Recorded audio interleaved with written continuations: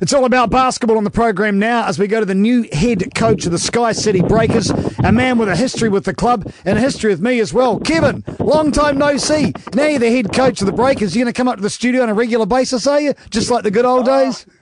Hey, might as well, Darcy, because it just it's like an old trip down memory lane.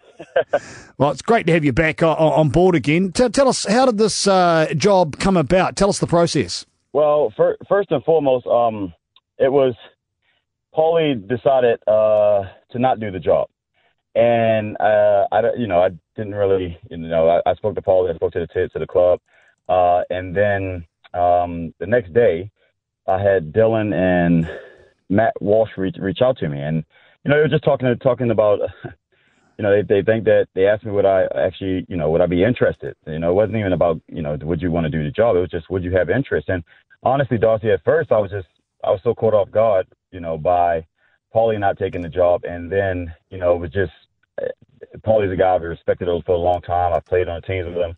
I played for him as a player. And, it was hard to actually grasp the fact that he wasn't going to be there. So when they asked me, did I have interest, I was just like, yeah, of course, it's the Breakers. Like, you would definitely be interested. And, from there, just the talks, of the direction that they were trying to go in and, certain things that they were talking about, it just all sounded appealing to me. So your discussions, your conversation with Paulie, because plain as you said, your mates, players and so on and so forth, how did that conversation go? Not bad. I'll tell you one thing, man. Paulie is like the true, let's just say, true professional. Any situation that you put Paulie in, like he's going to handle it very professionally.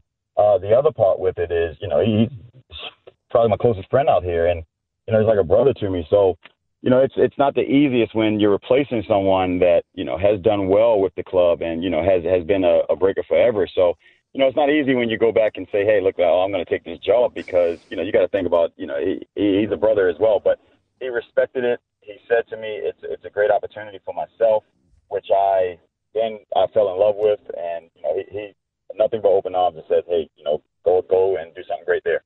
Well, they've picked you up plainly because you've got a history of the club, but also you've proven over a number of years that you can coach. And I suppose you look to the last 2 years with the Wellington Saints, unbeaten last season. You've got a reasonably good track record, haven't you? It's okay. I wouldn't say that. It's definitely a different role with taking over the Breakers.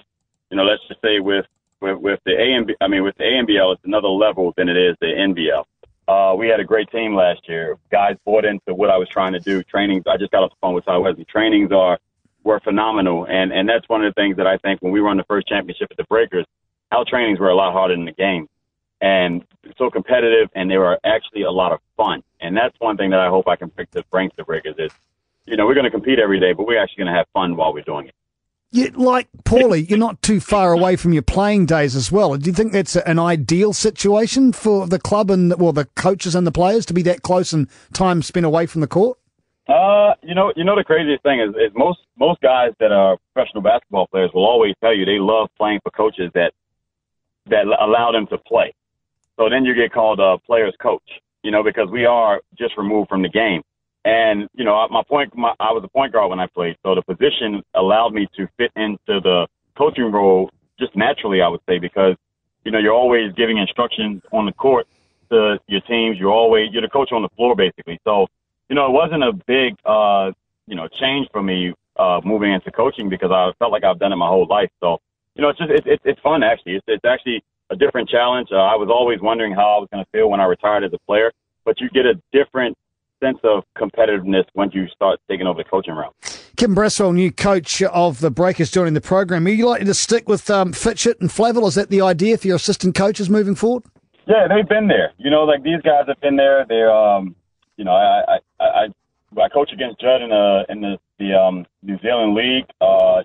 He's been with the Breakers for I don't know how many years, 12, 13 years, and he has not a lot of knowledge of the game. He has he's played, for the Tall Blacks. He's played for the country. He's represented the country well. So, he's definitely one of the guys that, you want on board. Mike Fitchett, for sure. Mike, I haven't had a whole lot to deal with Mike. But within the Breakers Academy and stuff like that, me and Mike talk a lot about, let's just say, how we should run it, how we should look at it and things like that. So I've actually been behind the scenes with the Breakers a lot for a long time. It's just now that people are starting to see my face a little bit more. Kevin, it's obviously it's a 3-year contract. It's like 1 year, then a couple of years that you can renew if things are going well. What's your first port of call? What are you going to first do? You get your feet under the desk. What's your biggest mission to start with?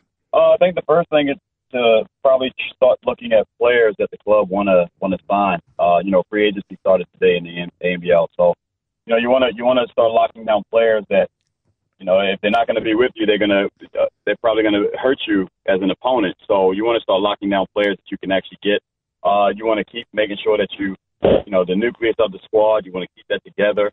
And you just want to keep building from that. That's probably the first thing that I'm focusing on. After that, appointing assistant coaches, that'll be the next thing. And then starting to figure out a plan, of what we're going to do month after month until October gets here. So, it's a lot going on. It's happened very, very fast in the last 24 hours. And, you, as a coach, everything happens pretty quickly for you. So, you got to be ready for everything. Should any players that are currently on contract or into their contract, they should be concerned about you turning up? Are you going to be strong enough to maybe cut some players that you don't feel fits into what you want to do, Kevin, or is it too early to say right now? It's probably too early to say, Darcy. It's all fresh. It's all new. So talking it over with Matt and Dylan, I'm sure I'll need their help, for advice as well, moving into the first year of my coaching. In the ANBL, I'm not going to be the guy that runs in there and say I know everything, because that's not how I operate. So it's just feeling each day improving, and when it comes to it, we're gonna make sure that we put a good team on the floor.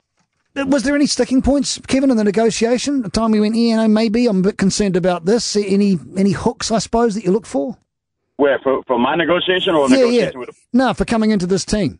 Honestly, Darcy, the negotiation process, it didn't take that long. It was more, maybe a couple of hours. It was more of just trying to make sure that, I was going to get the job. There were a couple candidates, that were, going to be just as good, whatever. And they decided to go with me. So when I got the phone call yesterday, it was actually really cool that, that I got the job. And from there, it's just been going forward and forward. Well, we're looking forward to seeing you. You were the closer, weren't you? Close out a season with some success come the end of your first year in charge of the team, Kevin. And I'm going to hold you to that. You've got to come up and join me up in the studio at least a couple of times in that season. Good on you, mate. Thanks, Darcy. I really appreciate it.